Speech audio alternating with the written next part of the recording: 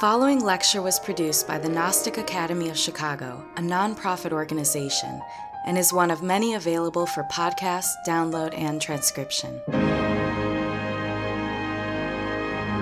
You can visit chicagognosis.org to find courses, articles, scriptures, commentaries, and other valuable resources that address a wide variety of spiritual subjects, interests, and needs.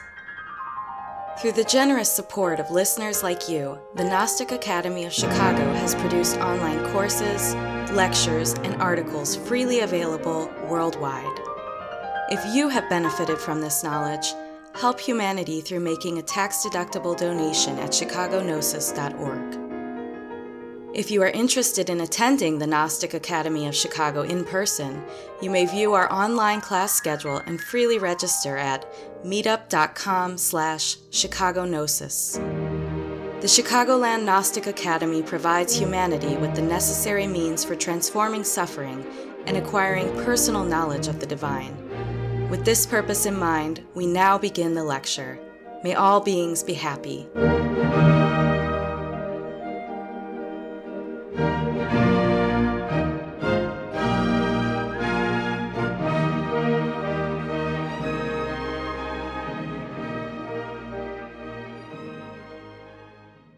We'll be discussing, in the esoteric sense, the nature of psychology, particularly in relation to mind, its definition, and its relationship to our interior psychology, and what exactly mind is, and why it is important for us to study mind within these type of teachings. Because there are many misconceptions about mind that need to be addressed if we wish to advance and to experience the real teachings found within religion. So Samael Aun Weor states in The Revolution of the Dialectic, his formidable psychological work, in mental dynamics, it is urgent to know how and why the mind functions. We can make of the mind a useful instrument only by resolving that how and why. Intellectual liberty is only possible on the basis of understanding, comprehension, and knowledge of the different functions of the mind. Only by knowing the diverse mechanisms of the mind is how we liberate ourselves from it. This is how we make of the mind a useful instrument. So we state often in these teachings that mind is the obstacle to genuine spiritual realization and actualization of divine principles. Our definition of mind is specific in these studies. When many people in modern psychology hear the term mind, they think the physical brain. But we know from esotericism as well as direct experience, such as out of the body, within dreams, and by awakening our psychic faculties, we realize that the mind is something else, and that the physical brain is merely an instrument. It is merely a vehicle through which mind can express.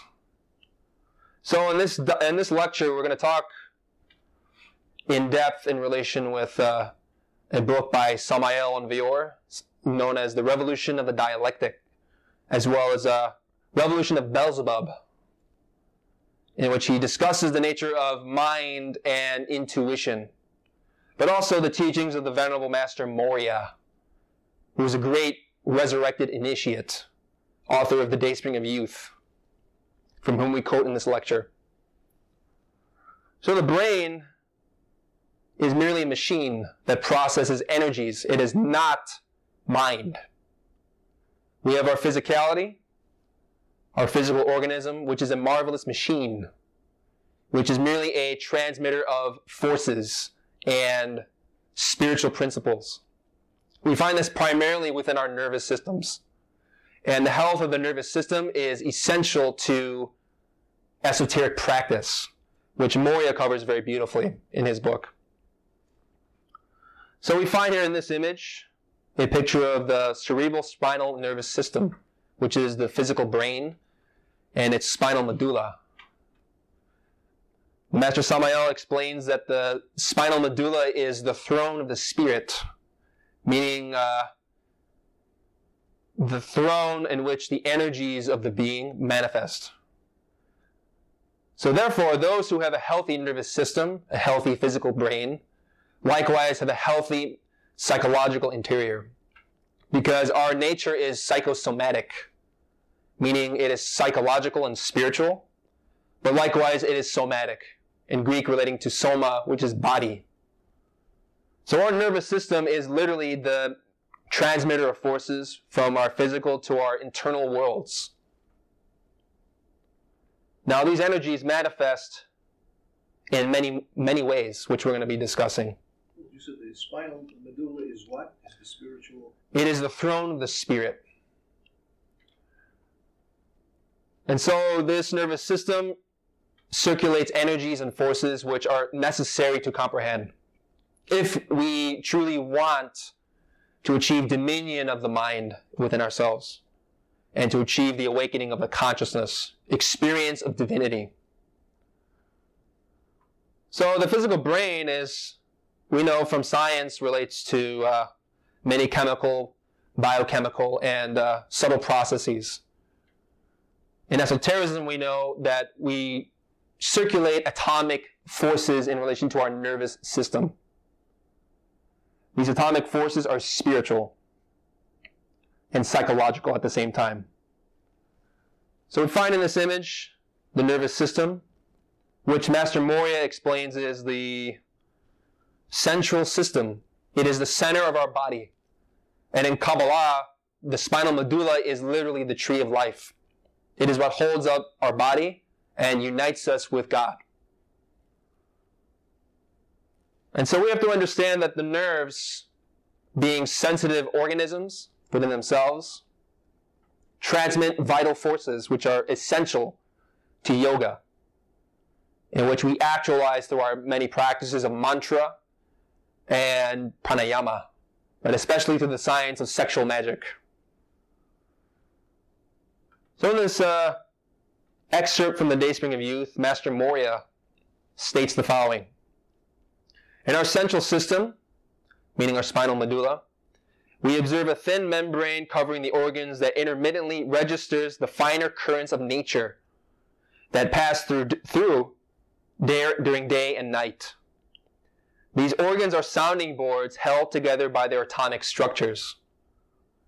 Each one registers a different wavelength, and their vibrations emit an audible sound.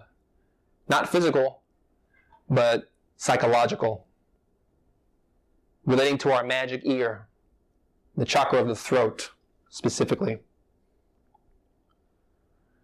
So, our different physical nerve cells are similar to these and are also attuned to receive certain vibrations. To evoke the activity of our latent atomic centers, we use the 7 vowels of nature called mantras. So we know in our spinal medulla, in esoteric teachings of yoga, that we have 7 chakras, 7 vital centers, which we activate through the 7 vowels, sacred vibrations and words. We have the vowel E that vibrates in the pineal gland, in between the eyebrows, which is essential to the nature of perception, both physical and psychological. We have the vowel, or E also relates to the crown chakra, at the peak of the skull. We also have the vowel E in the throat. E-H, E-H, yes. E in the throat, the chakra of the larynx, which relates to clairaudience, the capacity to hear psychic sounds within meditation or even out of the body, within the dream state. The vowel E in the pineal gland relates to, in the middle of the brain, relates to our clairvoyance, our perception. crown chakra, pineal. The crown chakra, the pineal gland, relates to a omniscient type of perception, very elevated state of being, which is accessed through samadhi, spiritual experience. The vowel E also vibrates the pituitary gland between the eyebrows, which is the chakra of clairvoyance. The vowel O in the heart, the cardiac chakra, awakens the faculty of intuition. The vowel U in the solar plexus relates to telepathy, the science known as transience, the interchange of messages of a psychic nature between sentient beings. We have the vowel A, the pulmonary chakras in the lungs. A, which gives one the capacity to remember past lives.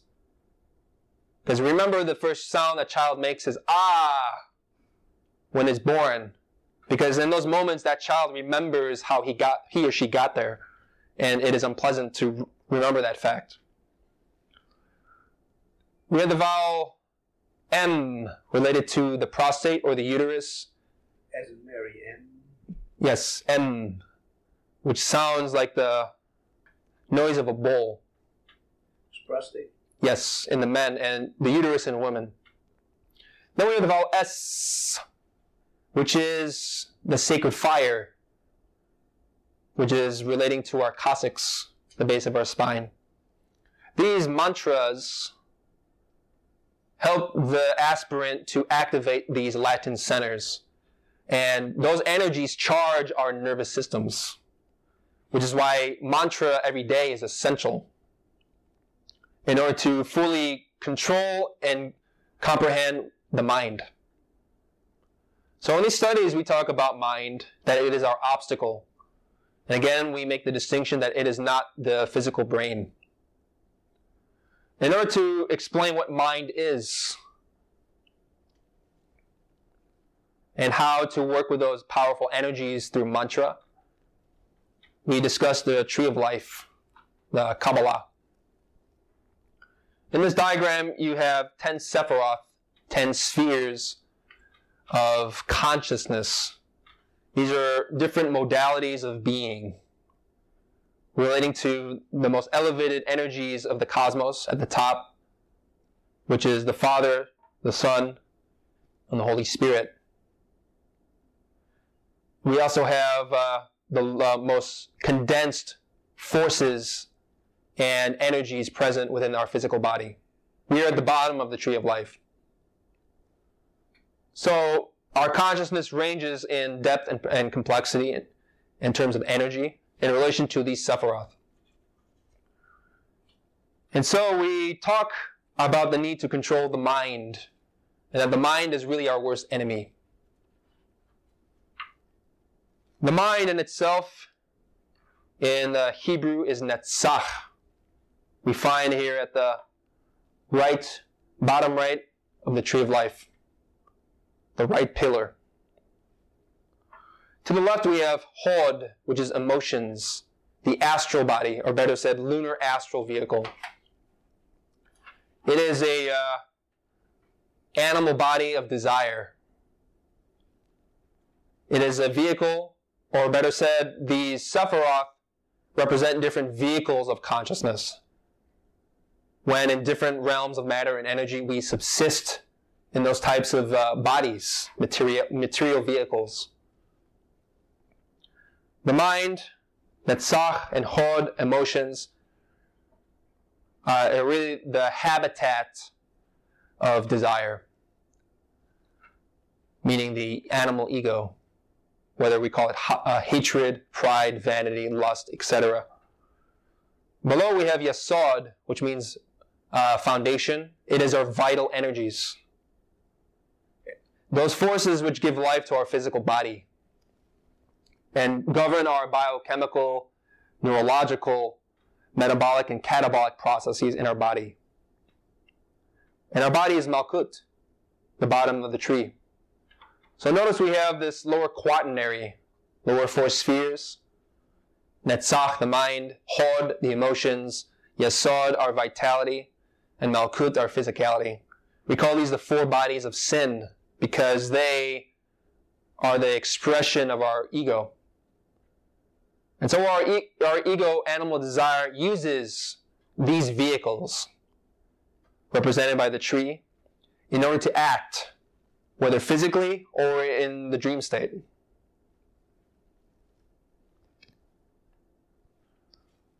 There are animal ego bodies. Is that what you said? We call them lunar bodies, meaning they belong to nature. We receive these vehicles as a gift of nature in order to be able to subsist and to enact within the internal planes. But in the objective sense, we don't call these the genuine solar bodies of the being, which is something separate. Those four lower are lunar bodies? Yes. Lunar vehicles. Belonging to the moon, belonging to nature. Animals have lunar vehicles, and we have these vehicles as well. But the truth is that we're not conscious of this fact specifically. Now, it's important to note that above this quaternary we have what is known as the middle triad. We have Chesed, the spirit, which is God, our real being, what we call the innermost. We have Geburah on the left, which is the divine soul, or consciousness, which never mixes with ego, or is not contaminated by desire. We have below Tifereth, meaning willpower, which is the human soul, which is really, in our essence, what we are. We are an extract or a fraction of that soul, which emanated down through these different levels of dimensionality until reaching our physical plane. Now our willpower can either serve God or the devil. But the problem is we choose the devil, meaning our own animal pride, vanity, hatred, gluttony, etc. This fraction of Tifereth, the soul, has emanated into this lower quaternary and has entered into, or has developed desire, ego. And so our mind constitutes, is a vehicle of nature which processes thought, the experience of thought. Well, let me ask you, to offset the defects of those four lower Sephiroth, Tifereth would have a very meaningful, in other words, change of heart, so to speak. Would that go to a large measure? In other words, working with Tifereth. Yes. And in relation to this lecture, Tifereth relates to what grants us access to intuition, which is the being. Now, Tifereth, our will, typically follows animal desire, animal ego. And so we have to remember that these are vehicles that can express either the being or our animality. But because we have lunar vehicles belonging to nature, they only know how to fulfill the will of desire. We have the need to create what we call the solar vehicles. This is the process of alchemy, described in the Perfect Matrimony and the Mystery of the Golden Blossom. But our goal is not so much to speak about the solar bodies, but to help us comprehend the nature of our mind as it is. Because we have the spirit, Atman in Hinduism, who needs to control the mind. And so we have a very famous scripture called the Kapta Upanishad, which teaches us how the mind is merely an instrument which can either serve God or the devil. Know the self, Atman, as one sitting in the chariot, the body as the chariot, the intellect, which in Sanskrit intellect translates as buddhi. Buddhi is consciousness, the divine soul. The intellect, buddhi, the charioteer, and the mind, the reins. The senses, they say, are the horses. The objects of the senses, their path. When he, Atman, is in union with the body, the senses, and the mind, then the wise people call him the enjoyer. He who has no understanding and whose mind, the rein, is never firmly held, his senses, horses, are unmanageable, like vicious horses of a charioteer. But he who has understanding and whose mind is firmly held, his senses are under control, like good horses of a charioteer. He who has no understanding, who is unmindful and always impure, never reaches that place, but enters into the round of births. But he who has understanding, he who is mindful and always pure, reaches indeed that place from whence he is not born again. But he who makes understanding his charioteer, and who holds the reins of the mind, he reaches the end of his journey, and that is the highest place, the all-pervading self.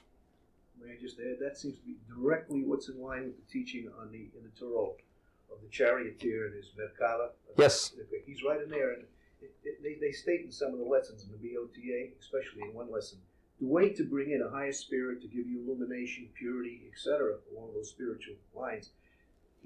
The chariot is still. In other words, they say, become ye transparent to the light as it comes in through the top crown chakra. Right. And all the symbols you mentioned in there about the horses, not holding on to the reins and the emotions, it sums up in that one card, and they do call it, as you know, victory. Yes, and that is an excellent connection to make, because victory in Hebrew is netzach, which is the mind. And so the chariot, Arcanum 7 in Gnostic Tarot, is how the spirit controls the mind through the four horses. Or the four horses literally are four bodies. Well, they had the two. Oh, two horses, excuse me. But we can also say four horses, because we have Netzach, the mind, we have Hod, the heart, we have Yesod, our vitality, and then we have our physicality.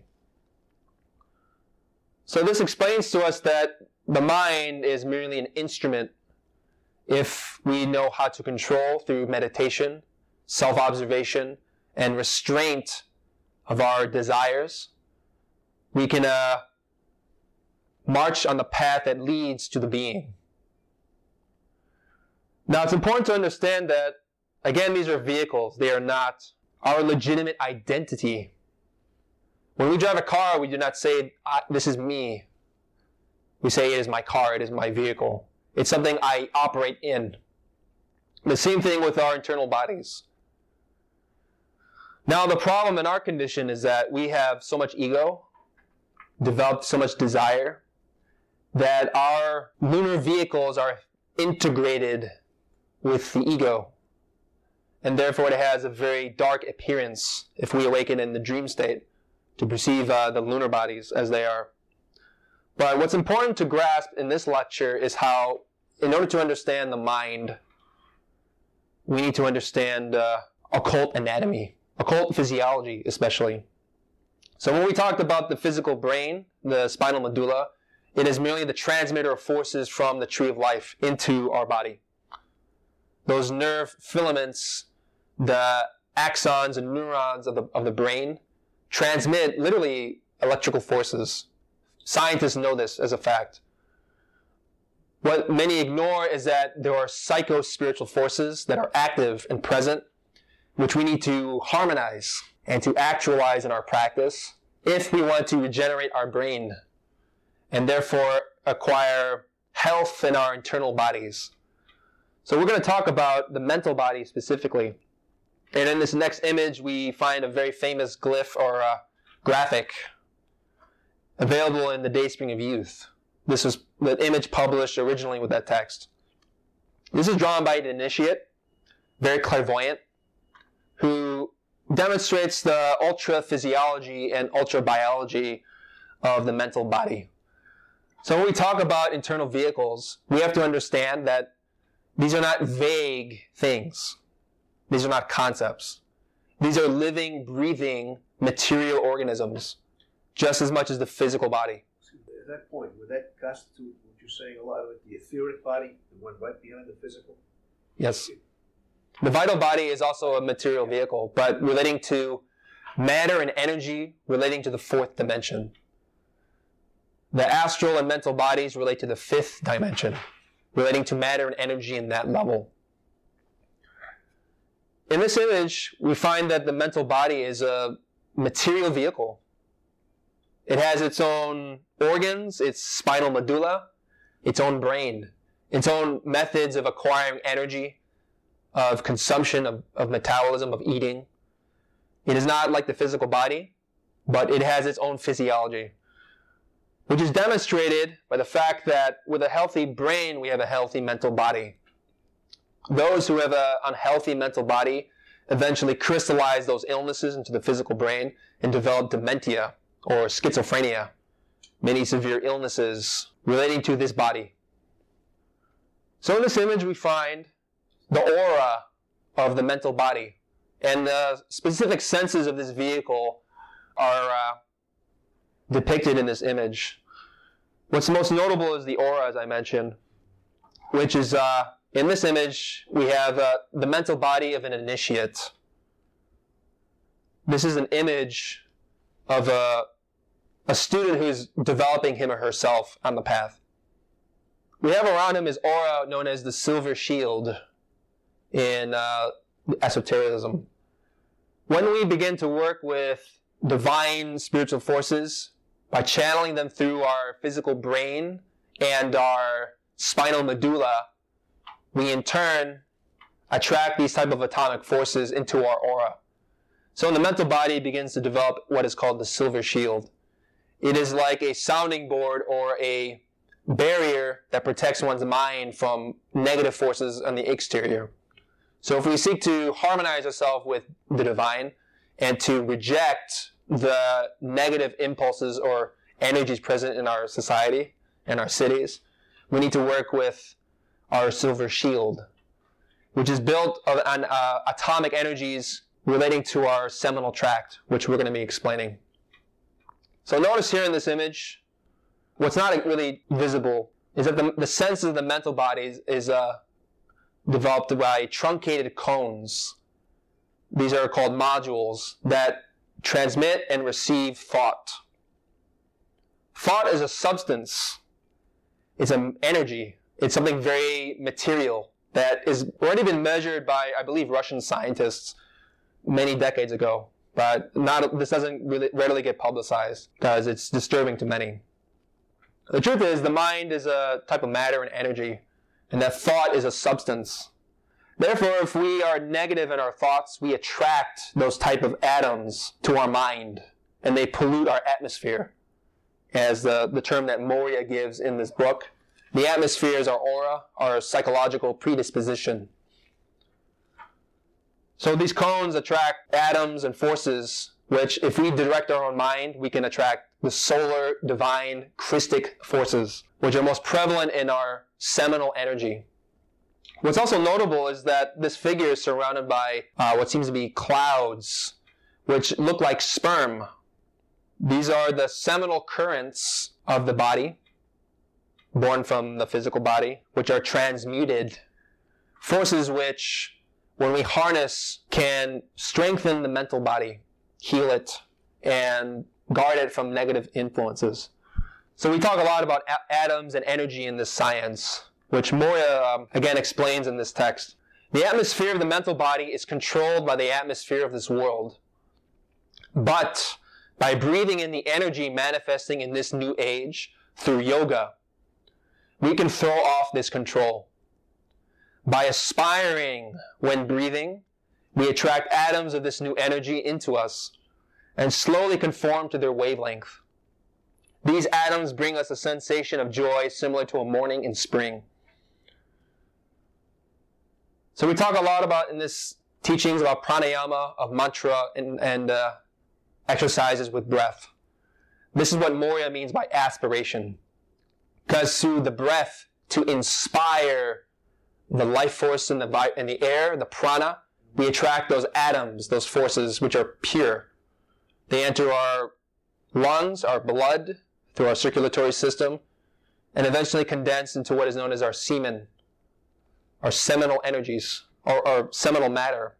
This actually, when you inspire and you work on bringing, especially first thing in the morning, all this prana that all the mysteries talk about, that affects the seminal forces.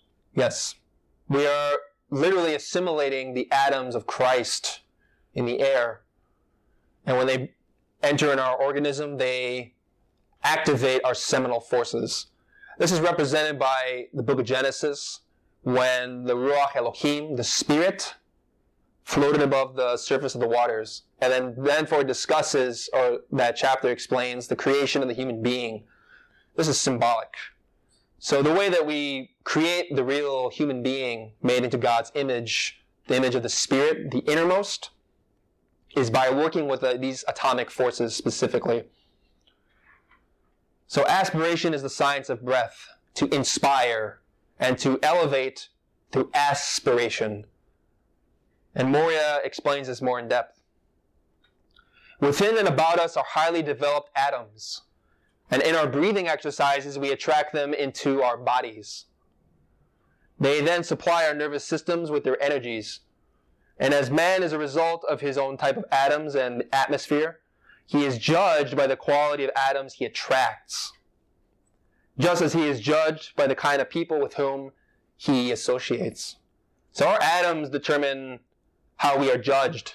Our aura is very readily seen by clairvoyants or angels, more specifically. Therefore, we seek to clean our mind, our mental atmosphere, our mental body. And we do that through the science of aspiration, or the science of Mercury. Mercury in alchemical science is sexual energy. And Mercury, the symbol is found even in this image, where the man is holding in his left hand the caduceus of Mercury, which represents the spinal medulla, the central system, with two cords that ascend upward and inward to the brain. So through aspiration, those forces from the seminal tract rise up our spinal medulla and saturate our mind with Christic forces, Christic atoms. What you just described, they have it on the, actually the first card, the magician they call it, but you're the only one who really brought out what actually happens. You mentioned the codices, they have the magician, he's pointing to Earth. Right. And a lot of it's important, but it's surface meaning. You really, what you're talking here, how it affects the seminal rising up, also the light coming down because he has the, and there again, that's a sexual force up here. But I haven't seen any literature outside of you explaining it, real meaning. It's hidden in symbols and it's cryptic. I wish they explained the symbols more. You know. So we find in this image also that the mind relates to Mercury. There are occultists who made the mistake of attributing the mind, Netzach, with Venus. But we find, as taught by Morya, Samael Aun Weor, and other initiates, who were very awakened, that the mind, Netzach, relates to Mercury. So the health of our mind depends on the health of our energies, specifically, which Morya explains very beautifully and clearly. Every person is different in their range of passion and desire. And the seminal system responds to them if we are animal in our passions, or if we are animal in our passions, we collect such atoms. Therefore, we should aspire for purity and seek the greatest intelligence within our central system. So our seminal tract attracts either pure energies, pure forces, or animal, lustful elements. So those pure, divine, Christic atoms we assimilate through pranayama, through breath work, through mantra. We call them transformation atoms, as well as aspiring atoms, which elevate our level of being, our way of consciousness.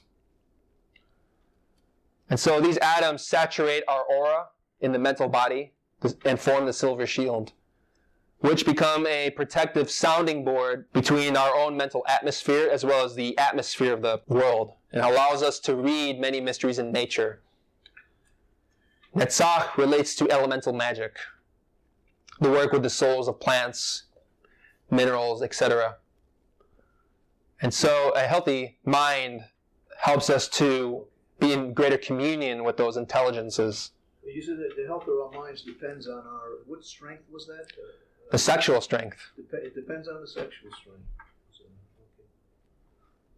So this is why, as the foundation of all genuine esoteric discipline, we state that our sexual behavior completely determines the state of our mind.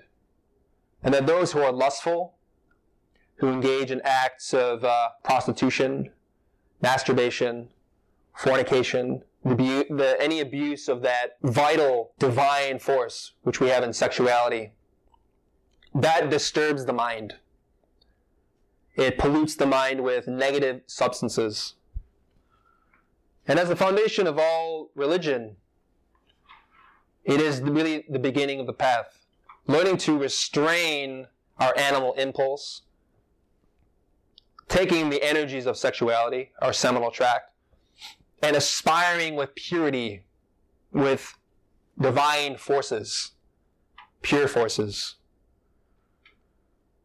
And so it's important never to indulge in the lower animal nature of our mind, which expresses through pornography, as well as any abuse of the sexual force, which is fornication. The word fornication relates to furnace, to burn with that passion which is never satiated, and which is culminated in the orgasm. So that sexual pleasure is strictly prohibited within occult science, because the expulsion of the sexual fluid, the expulsion of our seminal forces, literally takes billions of Christic atoms that we have in our body, in our seminal tract, and expels them, wastes them. This is why in the book of Leviticus it says, "Any man who shall have an emission of semen shall bathe in water and be unclean." This has a physical component, but more importantly, it's psychological. Because the psychological atmosphere of the mental body becomes charged with atoms of a lower nature. Because just as there are divine forces in the cosmos, there are also lunar animal forces, relating to the inverted diagram of the tree of life, known as klipot, which is hell, the world of the shells. So Morya teaches us this: if we wish to enter into occult science, we must work with that sexual energy, which he calls determinative energy. And why does he call it determinative? Because this energy determines our very way of being. If we use it for a selfish will, we then destroy ourselves. But if we use that energy with the determination to change, then we can strengthen our spiritual being with these forces. So he continues here. Many occultists are told to conserve their creative energy to master the lower sex nature. Atoms always find their own level. It is the vapor that rises from the surface of our seminal fluid that gives us this determinative energy in nature. The demand for personal power will not bring these higher forces into operation. And so he's talking here that selfish will does not achieve aspiration that is acquired by silencing the mind and to remember the being. And so the demand for personal power will not bring these higher forces into operation. But we can evoke a force that binds us to our lower animal nature. And this gives the black magician his power. So we talk about white magic and black magic. White magic is to follow the will of God, Christ. Black magic is to follow one's selfish will, animal desire, ego. This is the primary demarcation is in sexuality. How do we use sexual force? Because this determines our life, whether for suffering or for genuine elevation into the realms of God. This is why Morya taught us that spiritual discipline and ethics is mandatory, and that this relates to the 6th commandment of Moses, thou shalt not fornicate. Not to expel that force, but to conserve it, to retain it, to transform it, to take those atoms and to raise them into our interior being through aspiration. He says here in the Dayspring of Youth, it is also imperative that the moral character should be above suspicion. For the student has to demand the use of the solar force in his work. And if he is immoral or sexually weak, he will soon befoul himself with the lower substances of the world's atmosphere.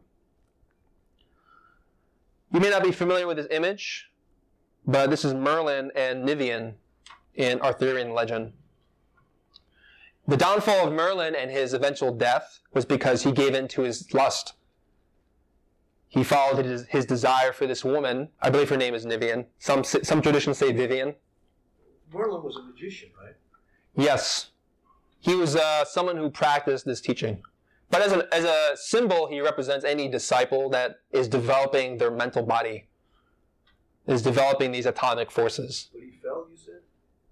It can be interpreted that he did, because he gave into his lust for this woman, and that led to his destruction.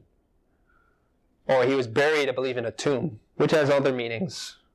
But we find that the nature of the sexual force is fundamental, especially in relation to the study of mind.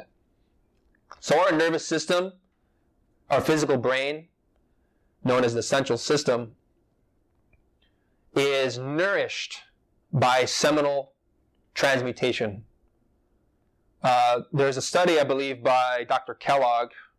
We have the article available on one of our websites, where he explained that individuals who are continent, meaning they did not ever ejaculate their energies, had tremendously seminally nourished brains, and that there is a direct relationship physically with the semen to the physical brain, and that the semen has many nourishing vital principles which are essential to the health of the pineal gland. And as I mentioned to you before, the pineal gland relates to our perception. When we observe with our consciousness, we activate our pineal gland, as well as the pituitary gland in between the eyebrows. So the gonads, whether in the man or woman, the testicles or ovaries, these channel those forces up the two energetic channels of the Caduceus and Mercury to our brain. And so the health of the brain, our nervous system, depends on that conservation. Individuals who are overly sexed, who expel their semen, whether in men or women, this is a seminal fluid, whether masculine or feminine, they degenerate their brain. And it was long held as a notion that schizophrenia was a result of masturbation. This has been known for a while, even when people say it jokingly when you grow up. Oh, everyone lose your brains. But so much truth behind that. And even though there are many scientists today who are trying to negate the fact that masturbation does cause damage to the brain because they enjoy fornication, the facts stand for themselves. So we need to understand that the mind, in its physical component, as well as the energetic component, the mental body, is fortified by these seminal currents. It's also important to note that in these studies, we make the demarcation between white magic and black magic. Both white magicians and black magicians use the mind, but for very different purposes. The white magician submits his mind to his innermost.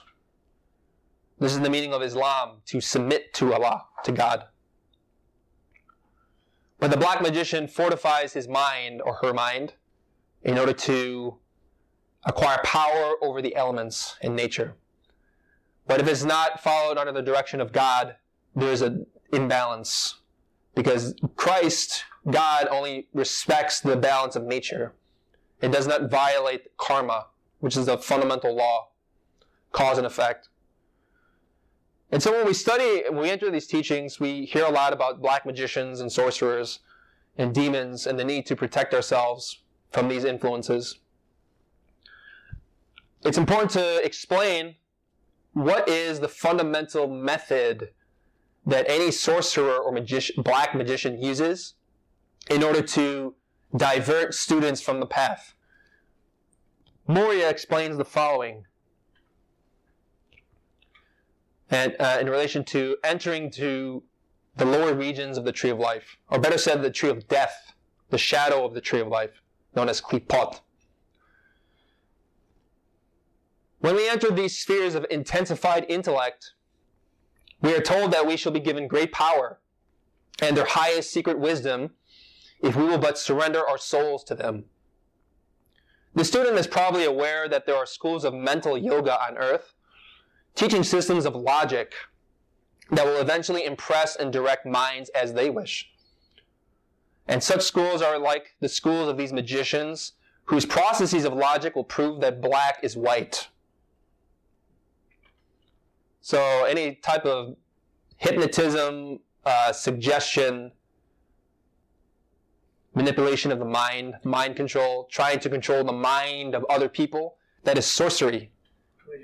Max Heindel said what you just said. Hypnotism like that, deliberately done like that, is a crime against the Holy Ghost.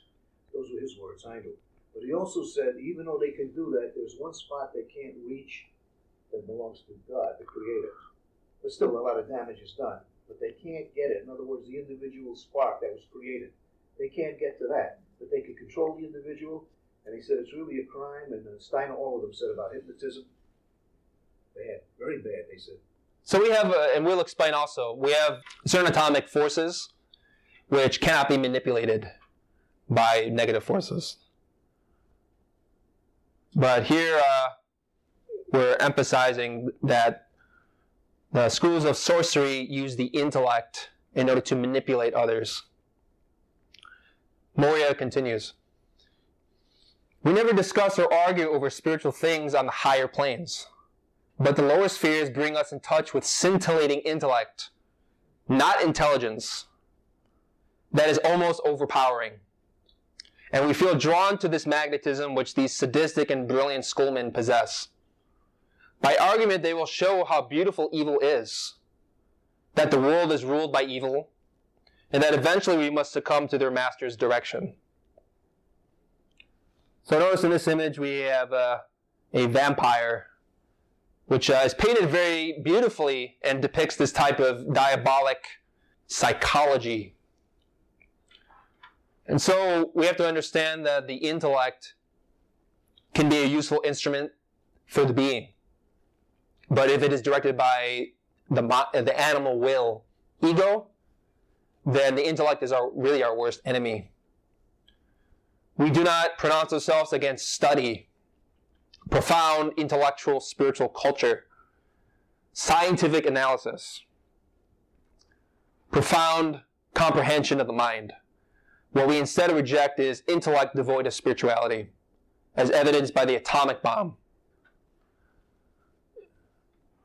And so many times, whether in our dreams or even physically, we may encounter people who attempt to divert us from really what we know is best, and they do it through the intellect. They try to convince us that what we're doing is wrong, that this practice of sexual transmutation, sexual magic, pranayama, these things are harmful for us. And they have many reasons and intellectual speculations for why it is good to orgasm. They have many justifications. They use the intellect to try to convince and to mislead. Personally, I can explain an experience of one of my students where he awoke in the mental world, in the internal dimensions. He had a mental projection from his physical body, and he was immediately confronted by a demon in the mental world. And Samael Aun Weor explains that the worst demons are not in the astral plane, where they openly attack and then we have to fight, defend ourselves, conjure with prayer. The worst are in the mental plane, where they come to you friendly, as complimenting you, saying you have such spiritual values and but you're going the wrong way and you need to change. They use the intellect in supposedly a kind way in order to divert the student. So this student, one of my students in the mental plane, he didn't object. This demon had a sign with him, which intuitively he recognized that this was it was a hypnotic suggestion, telling him that you should use your intellect and that this is the right path. So he didn't put up an affront, he didn't try to conjure, which was a mistake. Because afterward he awoke in Klipot, where this magician awoke in him his consciousness and his ego, fortified his desire, and then he had an experience, but in hell. But fortunately, the student was being guided, because his innermost came to him and warned him that to not associate with these type of individuals. But this is an example how demons, they use the intellect. They say, you're going the wrong way. You shouldn't be doing this. This is not good for you. And the sign, the way my student explained it to me, it was like a billboard sign holding it up. And it was very convoluted, very intellectual, but it was devoid of any spiritual meaning. So he knew right off the bat it was wrong. He listened to his intuition, which is what we need to develop. So the intellect is balanced by precisely our connection with God. Intuition is the direct cognizance of divinity without the need to arbitrate, without the need to think. Direct perception, you use that term, right? Yes. It is direct perception of the divine without theorizing, debating, accepting, rejecting. It simply is comprehension. It is a type of cognizance which knows God and does not need to theorize or debate. This is represented in the temptation of Jesus in the wilderness. So we have in this image the master Abrahamento, the sacred name of the Lord Jesus, representing Christ. And how Christ is a type of cognizance, the consciousness that needs to control the mind. His own mind is Satan. It is the mental body with the ego pointing down with the intellect, saying, I will give you all the kingdoms of this world if you but bow to me. Like Morya said, they try to hypnotize through suggestion, saying, if you just surrender yourself to me, you will have everything you want. You will have everything you need. But Christ doesn't even contradict him. It just points up, I only follow the will of my being. This is intuition. Samael Aun Weor differentiates between abstract mind and concrete mind. And going back to the Kabbalah, Netzach represents concrete mind, whereas abstract mind represents Buddhi, Geburah, but also Tifereth. Or better said, Tifereth. It is an abstract mind, sometimes known as superior manas, superior mind, which needs to follow the will of the being. So we find Christ represents that in this image. In Tifereth. Yes, he is Tifereth, Christ's will. But just let me say, I think you said it, and I read it in some of the literature. In our present incarnation, most people cannot go beyond Tifereth. So Tifereth would be the great, salvation, if you want to call it, or help us on the path, working with Tifereth. Is that so? Yes, but in terms of initiation, there are few who get to that stage. That's another lecture in itself. Beyond Tifereth? Beyond Tifereth. But to work with Tifereth, anybody can do, if they have that longing to change. And so it's important that we have to confront our own mind and to discipline it.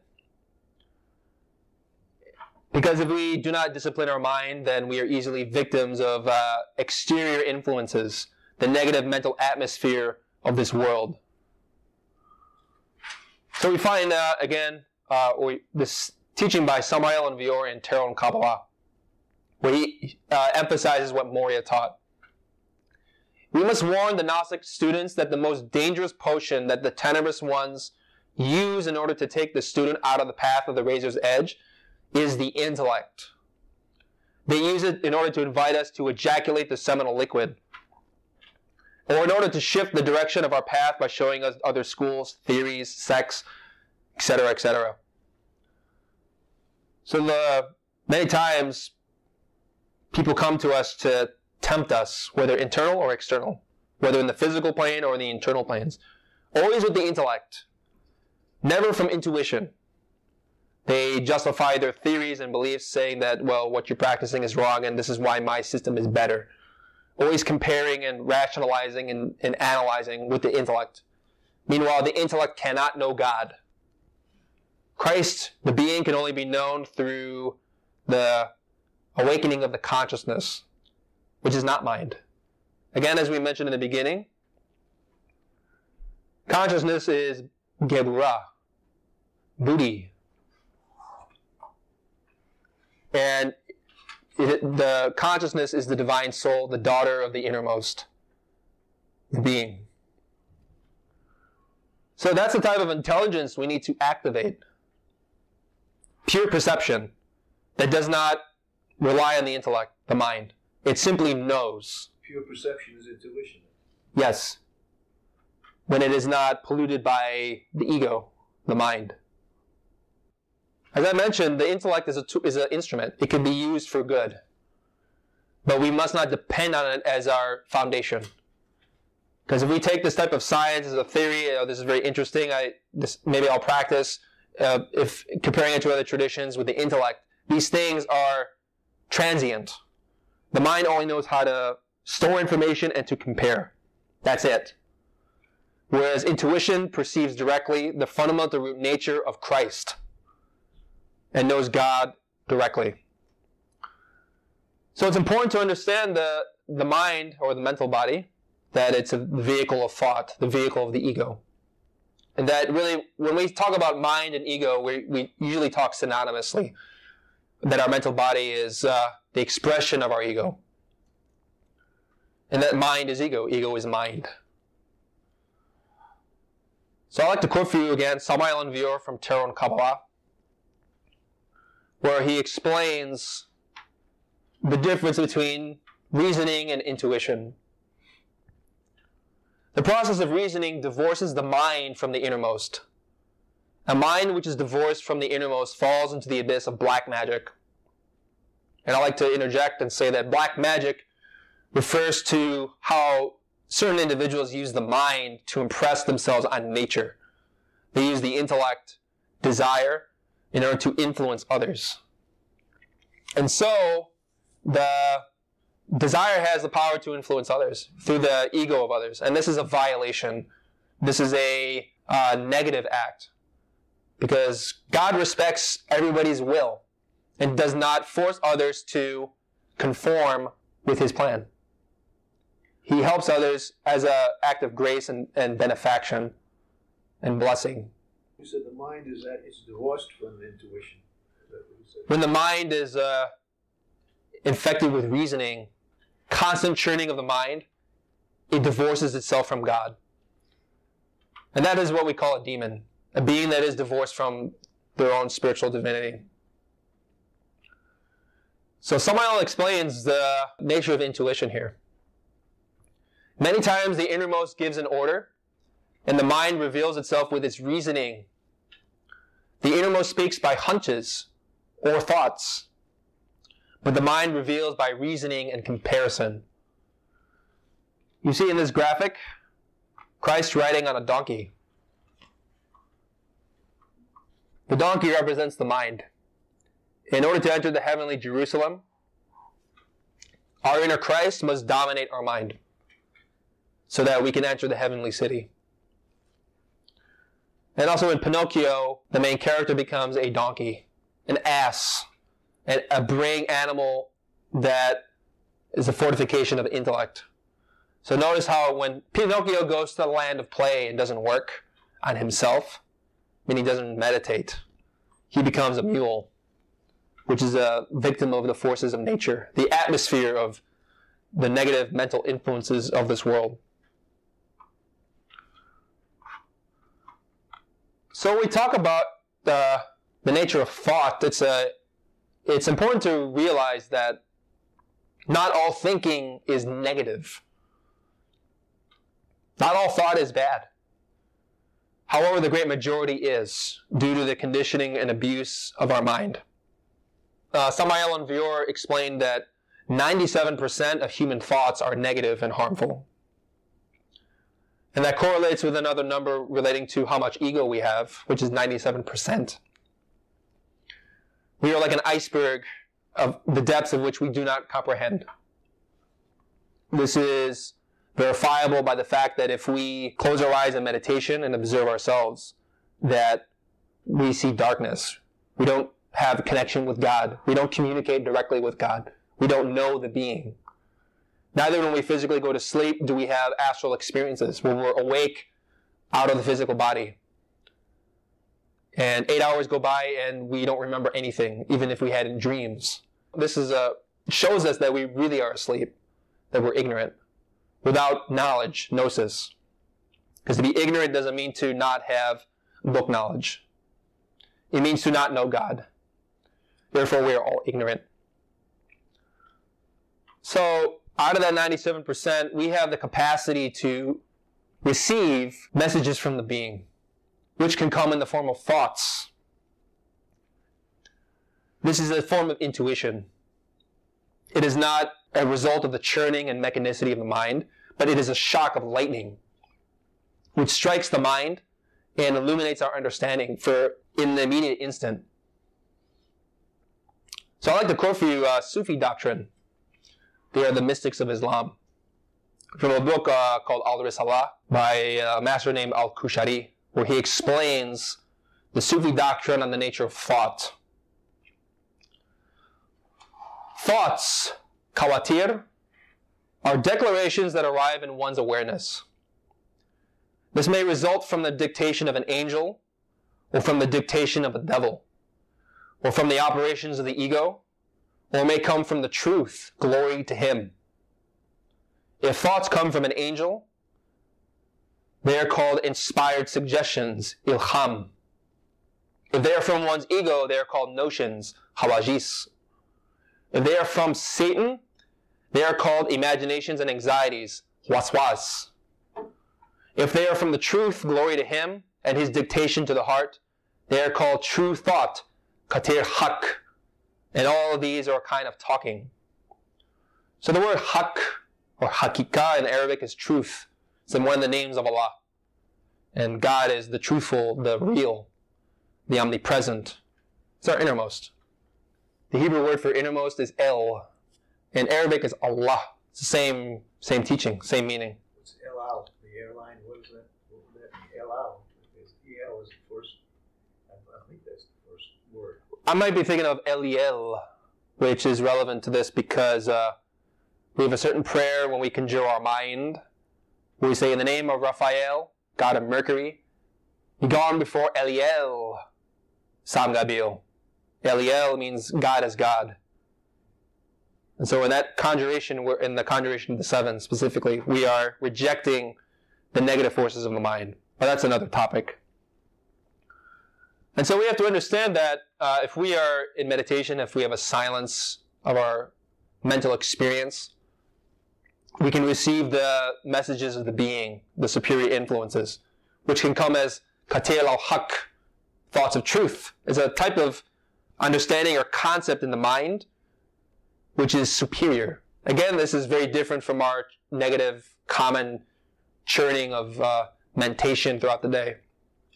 You mentioned we are silent in the mind. There's the chariot again. Where I see it's the absolute receptivity. Be receptive.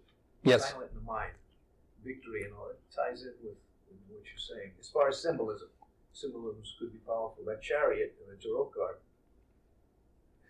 when they color it especially, but it can really leave a message. And the mind needs to adopt a receptive state in order to reflect the images of God as well as the messages of God. So Al-Kushari elaborates on this teaching about the different types of thought. When a thought comes from an angel, its reliability can only be known through the corroboration to be found in religious knowledge. Because of this, the Sufis have said, every thought unattested by a point of outward practice is in vain. This is exactly what Samael Aun Weor taught, that knowledge must be balanced with being. Our level of being needs to be harmonized through study. So we need to study and to practice. Cultivate the mind, but also to comprehend the mind in meditation. We always have to confirm our internal experiences with external facts. This is the only way to arrive at a reliability of our experiences. If we have an experience that doesn't coincide with scripture, if it's just gibberish and has no real symbolism or connection, we have to disregard it. But if it's in line with the scriptural teachings of whatever religion, then we can be sure and certain that we have arrived at direct knowledge. When a thought is from the devil, the greater part of it will be a summons to disobedience. When it is from the ego, for the most part, it will be a call to the satisfaction of a desire, or the indulgence of a feeling of vanity, or some other characteristics particular to the ego. The shaykhs, the masters of Islam, agree that whoever eats what is forbidden will not be able to distinguish between angelic and demonic suggestion. So what does it mean to eat what is not lawful? We typically think it means to not eat pork or drink alcohol. Or to abuse seminal sexual forces. That's one meaning too. We have what's called the transformation of impressions. There's more than one way to eat. The physical body needs its nourishment, so we feed it. But also the heart feeds, whether good music, classical music, the great composers, mantra, prayer. Or it can feed on garbage like heavy metal, rap, or a lot of rap. A lot of just negative, just garbage in terms of what kind of food one can eat in one's heart. The mind also consumes information. We can read a telenovel or see a soap opera and destroy our mind by ingesting those type of impressions. So this is what the Sufi initiates are talking about. When we eat something that's lawful, it means we take the impressions of life and we use it for our benefit. We nourish our mind, our heart, and our body with pure substances, good influences, not negatively charged, without any negative type of influence, basically. They continue. I heard Abu Ali al-Dakak say that when someone receives his food from a worldly source, rather than depending directly on God, he will see no difference between inspiration and fantasy. But when true effort silences the ego's notions, the testimony of one's heart grows articulate by virtue of one's suffering. This means that if we are really obeying God, we will experience a type of suffering, which is the recognition that we have distanced ourselves from God, or that we have separated ourselves from our being. This is to realize this fact is heart-wrenching. And it is this type of recognition that grants us the courage and the will to aspire. For when we recognize our own interior nothingness, we recognize that we are really ignorant and that we do not know God. Then we make the effort to study and to practice.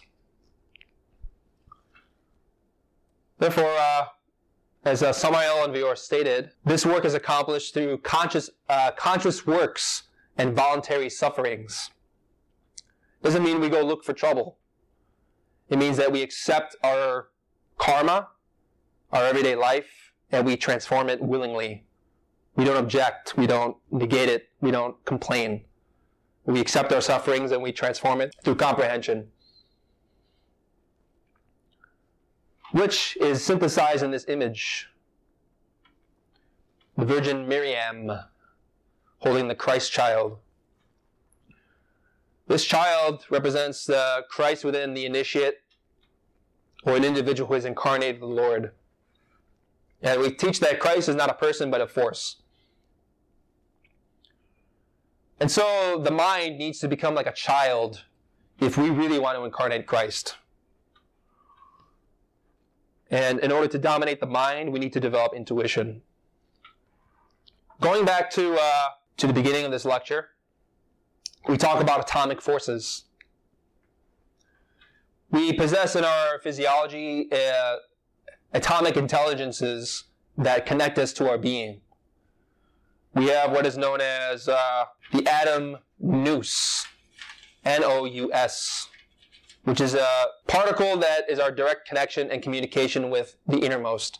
We have this in the left ventricle of our heart. This atom receives the impulses as well as the teachings from our being. We receive intuition through this atomic force, this atom. This atom also has many characteristics which are very well explained in the Dayspring of Youth. So we have the necessity to follow intuition, the cognizance of the heart, and not to obey the mind. Samael Aun Weor states in Tarot and Kabbalah, one has to change the process of reasoning for the quality of discernment. Discernment is the direct perception of the truth without the process of reasoning. Discernment is comprehension without need of reasoning. We must change the process of reasoning for the beauty of comprehension. The mind must be completely transformed into an infant. It must be converted into a child full of beauty. Say that again. The mind must be converted into a child full of beauty. Yes. You just said. The mind is the Holy Grail, which can receive the blood of the Lord. It is a chalice which needs to learn to receive the influences of the being of Christ. The way that we develop this intuition is precisely through meditation. Only in the silence of the mind can we receive the messages of God. Whether they are qatir al-haq, meaning the thoughts of truth, their impulses, ideas, concepts, profound understanding. We may be meditating on a scripture and then we immediately know the meaning. That only arrives when we are silent in our mind and then we receive that knowledge from God.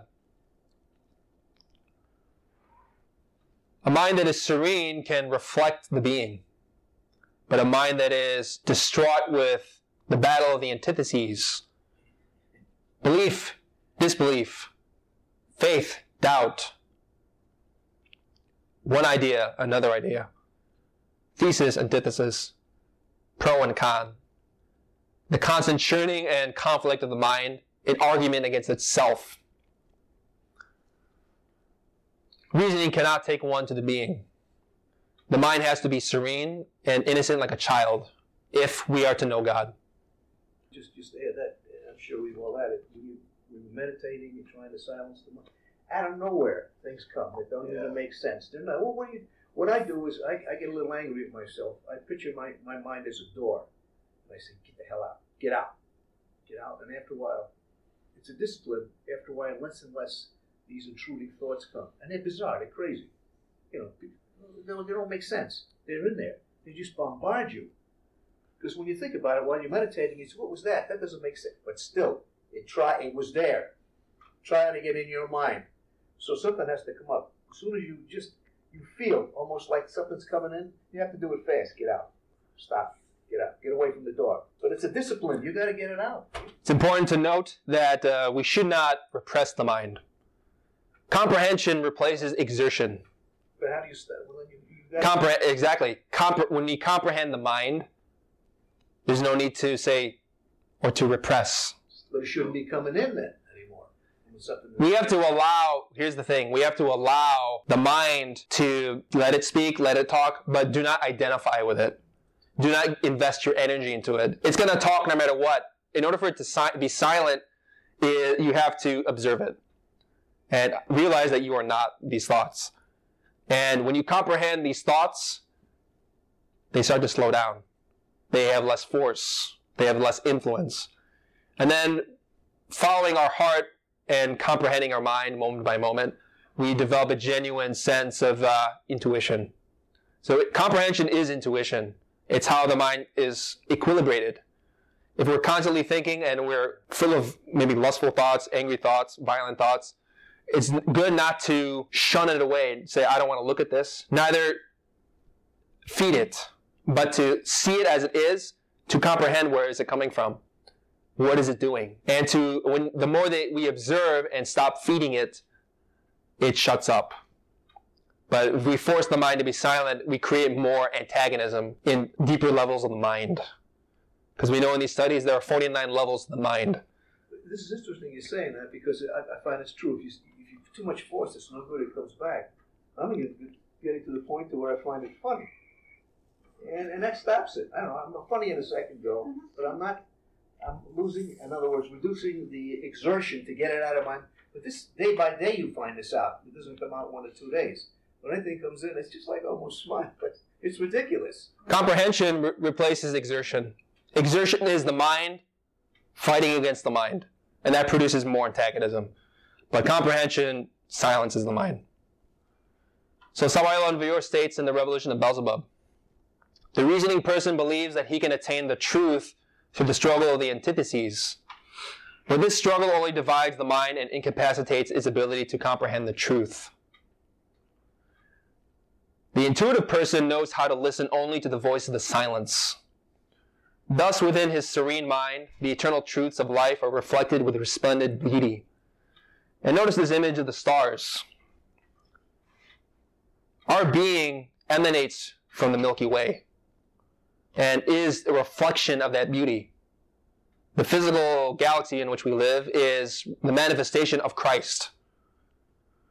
If we are serene in our mind, we will reflect and have the images of the being through his teachings, her teachings, and we will experience the real glory that is Christ, the being. Only if the mind is serene. We cannot force the mind to be silent. This is further elaborated by Sufi initiate. He states the same thing. His name is Du'al-Nun al-Misri. The key to success in worship lies in meditative reflection. Fikrat. Whoever persists in such reflection in the heart will behold the invisible realm in the spirit. Whoever contemplates God through keeping watch over the thoughts which pass through his heart will be exalted by God and all of his outward deeds. So with intuition, it's precisely that immediate flash or hunch that we've grasped something different. It is an alert state, alert in novel perception. It should strike our mind, and the mind silences. It's literally a vibration from the innermost, which shocks the consciousness. The mind silences. And so this is accomplished through following the intuition or the hunches that come from our heart, which relate to the atom nous. And as we demonstrated in this image with the stars, really the wisdom of all the galaxies resides in our heart. That atom, the atom nous, can teach us about the many mysteries. There's also another atom relating to the mental body, which I did not mention, called the master atom. This atom resides in our seminal tract. And when practicing sexual alchemy, which we will not go further into depth, that atom rises in our spinal column and enters our mind. This atom can teach us about the wisdom of the stars. So our mental body has the capacity to teach us many things when it's illuminated. Could you, I forgot what Heindel again, but I forgot. He mentioned the seed atom, is seed, S-E-E-D, is located in the heart. When you die, somehow it breaks off. That's the atom nous. That's nous, that's the seed atom he's talking When the atom nous leaves the physical body disintegrates. Okay. And Morya talks about this very extensively in his book, The Dayspring of Youth. So as I mentioned, intuition is a spark, a flash, which is very sudden. The following teacher, Abu Jafar, explains in Al-Risalah, insight is the first flash of intuition that comes to you, not accompanied by an opposing notion. If an opposing notion comes to counter it, then know that the first notion is only a stray thought and the chattering of the mind. So our mind starts to debate about what we've experienced. Typically, we can be assured that what we thought was something genuine is probably subjective, because the mind is constantly churning and reacting. Intuition is a shock, as I keep mentioning. It is a lightning strike. It amazes the consciousness, and is distinguished by the fact that the mind cannot comprehend it. It's a different type of understanding. This type of understanding is synthesized in this graphic. So we've been talking about the mental body, the mind, the nature of thought, as well as intuition. Here we're going to explain a little bit about the mind of the innermost. Because we have our own mind, our mental body, but there's another type of mind, or to put it loosely, type of consciousness, relating to Christ, which is developed in the highest stages of initiation. So it's important to note that gods have mind, but not animal mind. They have what's called Brahma Vidya. Brahma Vidya means knowledge of Brahma, or the highest knowledge of God. And that first scripture I mentioned to you, the Katha Upanishad, is from the Brahma Vidya, the ultimate teachings on the nature of Brahma, the self. But Samael Aun Weor explains the following in the Revolution of Beelzebub about the nature of Brahma Vidya as mind. The Brahma Vidya is the mind of the innermost. The mind of the innermost becomes the fruit or extract of all the experiences acquired with the mental body. The Brahma Vidya becomes the aureole body of victory mentioned in the Dayspring of Youth. So this is the image of the innermost, represented by the 7 wicks of the menorah.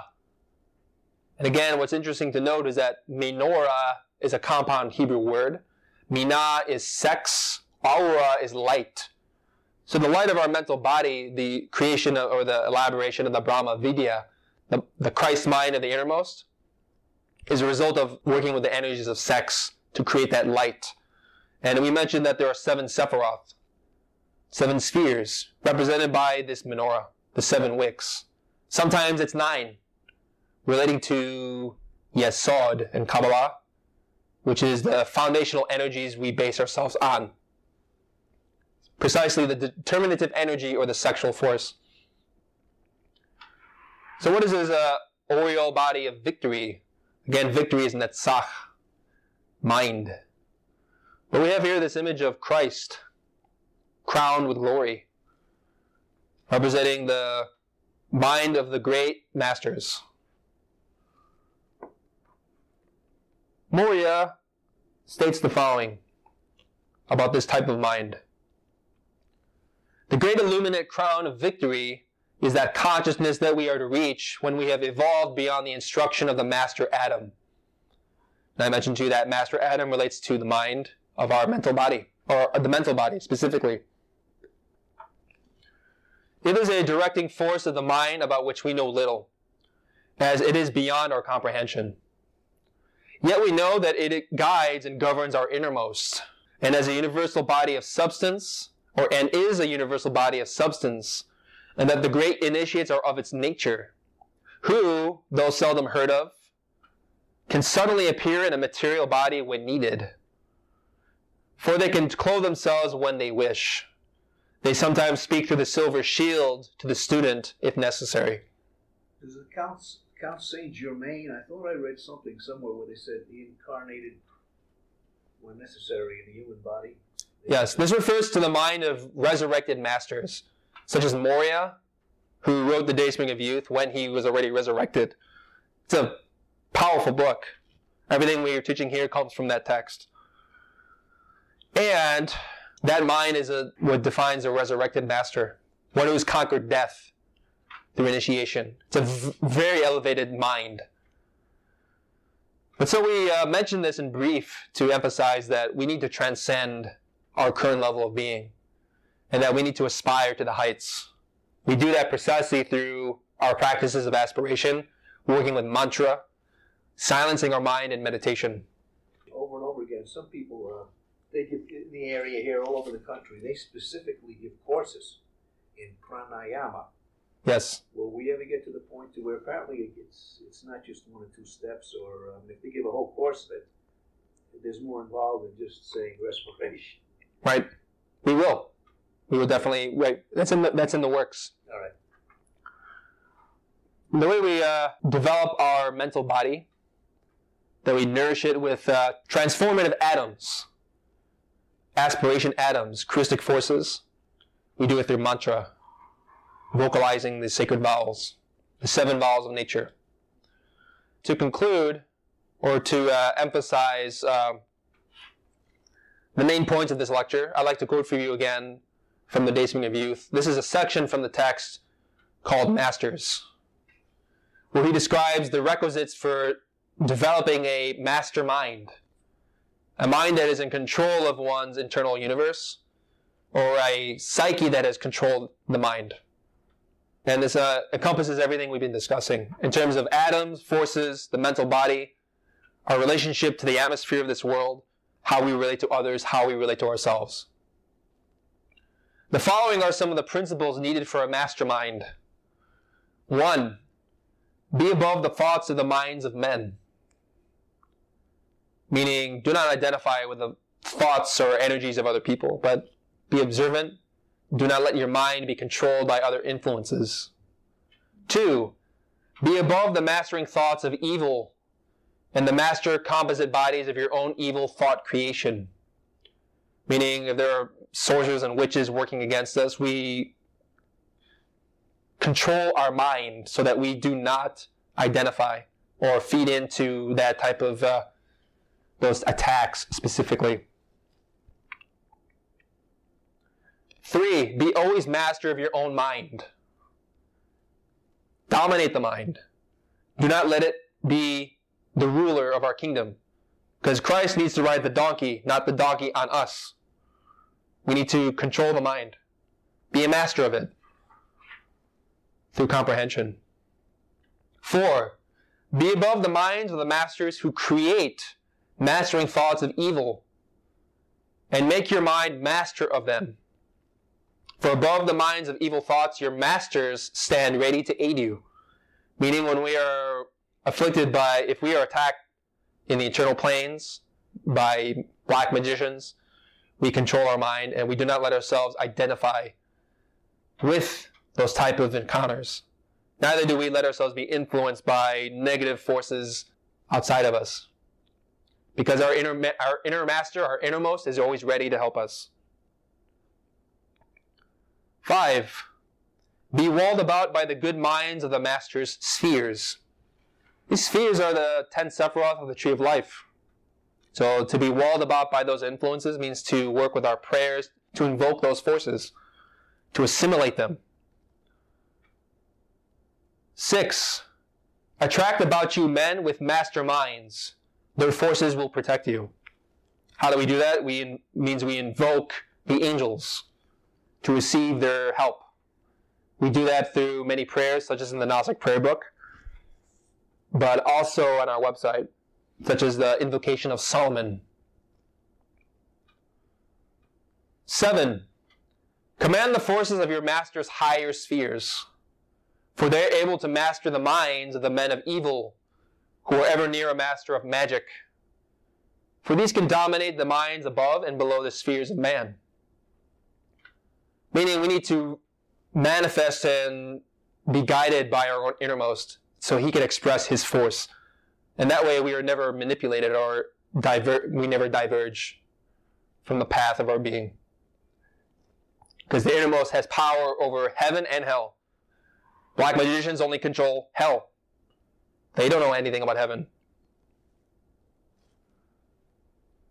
8, be master of your soul, for the soul has power over matter.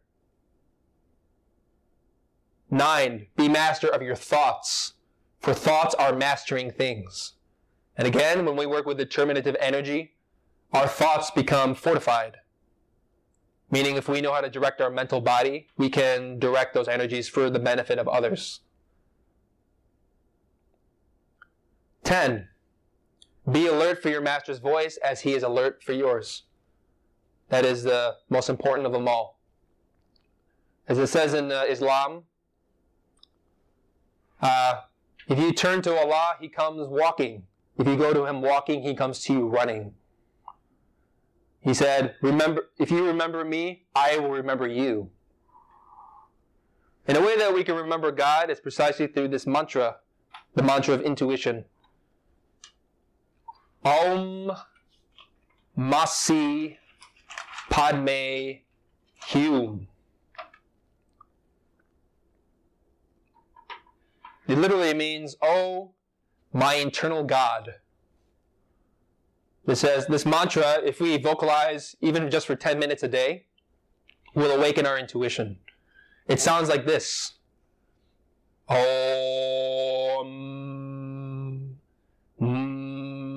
Masi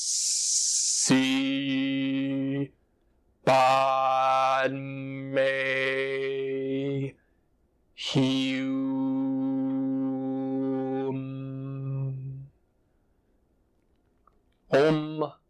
Masi, Padme, Hume. Padme, like Padmey. Yes, Padme. Okay.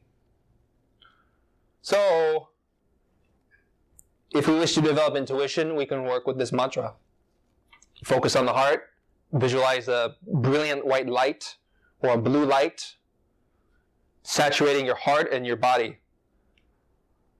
And pray to your innermost to guide you. It'll help to silence the mind, and it helps to transmute the energies of our seminal system. Which, again, as we work with these forces, they nourish our nervous systems. Specifically the grand sympathetic nervous system relating to the heart. These are the nerve filaments related to our emotional center, which Morya calls the secondary system. So in conclusion, if we want to control our mind, we need to develop intuition. Because whoever follows the intellect only goes to the abyss. But whoever follows their heart, God will guide. And as the Dual Nun al-Misri said in this scripture I mentioned, he who observes his thoughts, God will reward in all his outward deeds. You have any questions? Actually, yeah, I had one. But this is pertaining, once again, from the Garden of Eden. So they were kicked, Adam and Eve were kicked out because they spilled this sacred semen? Yes. So it meant that, because you're talking about the sexual energies, so are they literally not having sex, or they are literally having sex, but they're not spilling the semen? Yes. Sexual alchemy is to connect with one's partner with chaste intentions. Pure mind, pure heart, and to never expel that seminal fluid. But then that has to negate the erotic element. We need the erotic element. One thing is eroticism. Okay. Another thing is lust. Eros is love, is Christ. Christ, in man and woman, when they unite, they form the cross, which is present in every religion. And when that sexuality is pure, it is divine. But if we fill it with our lust for sensation, then it pollutes the sexual act. Then you got to separate the lust from the erotic element. We can say we need to steal fire from the devil. That's the saying we have in this tradition. And when we work in alchemy in that way, we saturate our mental body with tremendous forces. When the fire of sex illuminates the mind, the mental body, up to the 33 vertebrae, relating to the higher paths of initiation, the silver shield of the mind becomes illuminated, gold. And those who have a solar mental body, meaning the vehicle of Christ, in that level, it emanates a lot of light in the mind. There's a lot of power there. So alchemy is the method by which we, again, take those energies, conserve them, never waste them. It doesn't just mean sex without orgasm. It means control, not too much movement, not lust, not too much indulgence and sensation, but a conscious harnessing of those forces, which can only be learned through practice. You have to be spiritually developed to a certain degree before engaging in that type of activity. And that is why Samael Aun Weor stated that the descent into the ninth sphere is the greatest ordeal and maximum trial of the Hierophant. Because it's to be or not to be, to spill or not to spill, to control that energy or be dominated by that energy. So we return to Eden precisely through working with those forces. Yeah, so the same way we left, the same way we have to come back in. Exactly. In relation to this lecture, we can re-enter Eden when we only when we have the mind of an infant. If our mind is full of desire, if we are literally like a library of books, but no understanding, that creates a lot of congestion and constipation, spiritually speaking. So we need a mind that's childlike in order to really take advantage of working in a matrimony.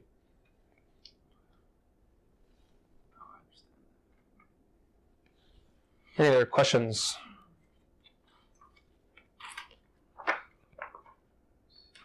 just had a little footnote here. You mentioned before the idea of a particular individual with that encounter with kind of a demon-like force individual. Isn't it possible that they would be mutually repellent?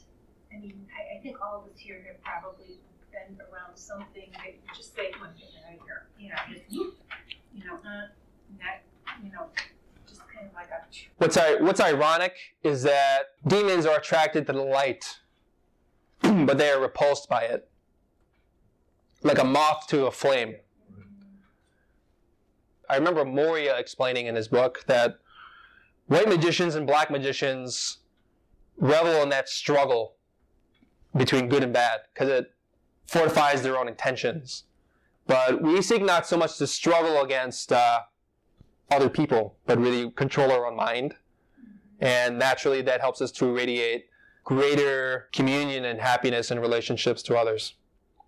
So even though Morya is talking about the need to dominate our own mind and to be above the minds of others, doesn't mean we control other people's minds. It means we control our mind and that we elevate ourselves above the clouds. But typically, there's always this battle between angels and demons, and it's eternal throughout the cosmos. There's constant repulsion between both sides. Don't black magicians or even these negative these angels, don't they realize that's the pit? I mean, they're going the wrong way. Doesn't it ever enter their minds, or even these highly intellectual lecturers, black magicians in different occult groups? There's no light that tells them this is the wrong way. Here's a train coming at me, the whistle's blowing, the red flags, and I'm on a one-way track looking at them. What is it that keeps them in that group? Acquisition of power. Particularly the lust for power. Powerful stuff. And intellect, fortification of the intellect.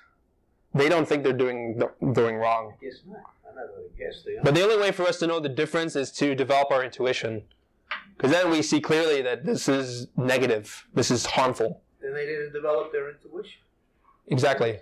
But there are cases of certain demons who repented. Yeah, you mentioned that. Like Beelzebub. There's a book I was quoting from you often, from The Revolution of Beelzebub by Samael Aun Weor, where he explains this difference between white magic and black magic, intuition and intellect. He helped, he explains in his, through experiences, how he saved a prince of demons, someone who was very far down in hell, and helped this individual rise, change. So it's possible. So when I encounter people who are particularly negative, I have faith that the being can change them, but not to force my way upon them. But if they choose to follow, that's their path. If they don't, hopefully they will not spend too much time there. Hopefully. So you can fall to the lowest depths and you can still come rise back up? Yes, if God forgives that soul, and if there's still a spark left, meaning the being has completely divorced him or herself from the soul. Now, all of us who are here, when we were following our intuition, obviously, we have an opportunity. If we have a physical body, it means we have an opportunity to practice.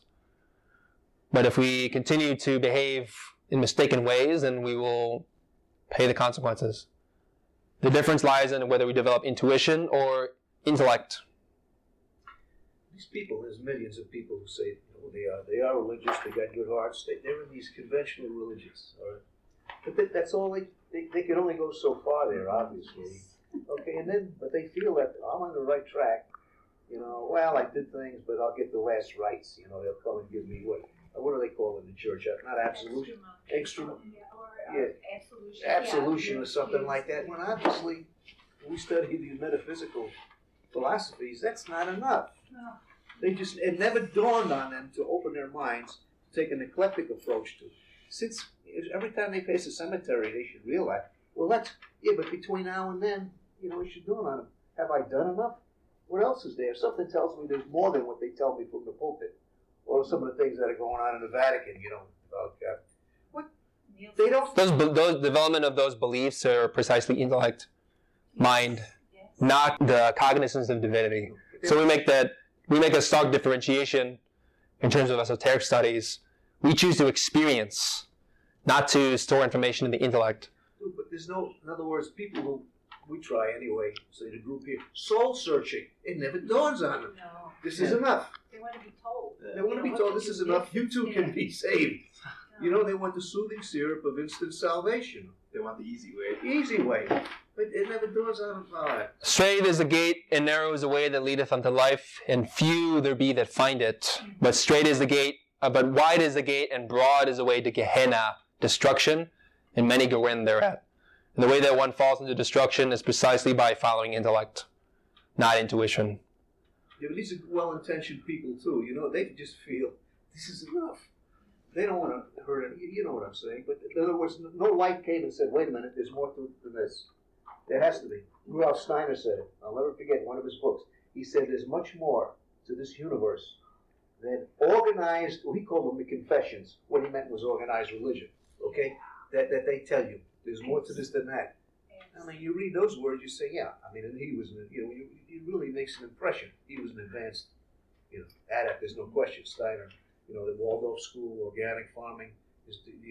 He had a PhD in agriculture, which they say helps a lot. You mentioned to it. A lot of those people are educated in the ways of the world, material science, till they wake up and say, wait, what's behind? There's forces behind them. Steiner did it. Emanuel Swedenborg, I'm sure you heard of him. He was, he was a scientist in the 18th century. But at least, you know, they say there's more to it. But most people, and then like you said, you don't. Some of these people really get fanatic. You go to those groups. Why don't you go to church on Sunday? Why don't you listen to, you know, they already told you what you have to do. So the main difference in our studies in relation to the study of mind pertains to comprehending the function of the mind and not being hypnotized by it. Because people are hypnotized by the intellect and theories and beliefs, but we choose to walk a different path, which is developing that intuition. Only the mind as young as that is like an infant will truly comprehend the mysteries of God. Because be ye as little children if you wish to enter the kingdom of heaven. Yep, remember? It all makes sense now. Yeah, now it makes That's what it sense. means. Before you might think, oh, a kid, what does a kid know? Well, you know, he's only a baby. But boy, when you look into it there again, when you really look into that, become ye as a child, you say, there's a reason why Christ said that. Right. So if we have any more questions, we'll You covered a lot. conclude. Yeah. So thank you for coming.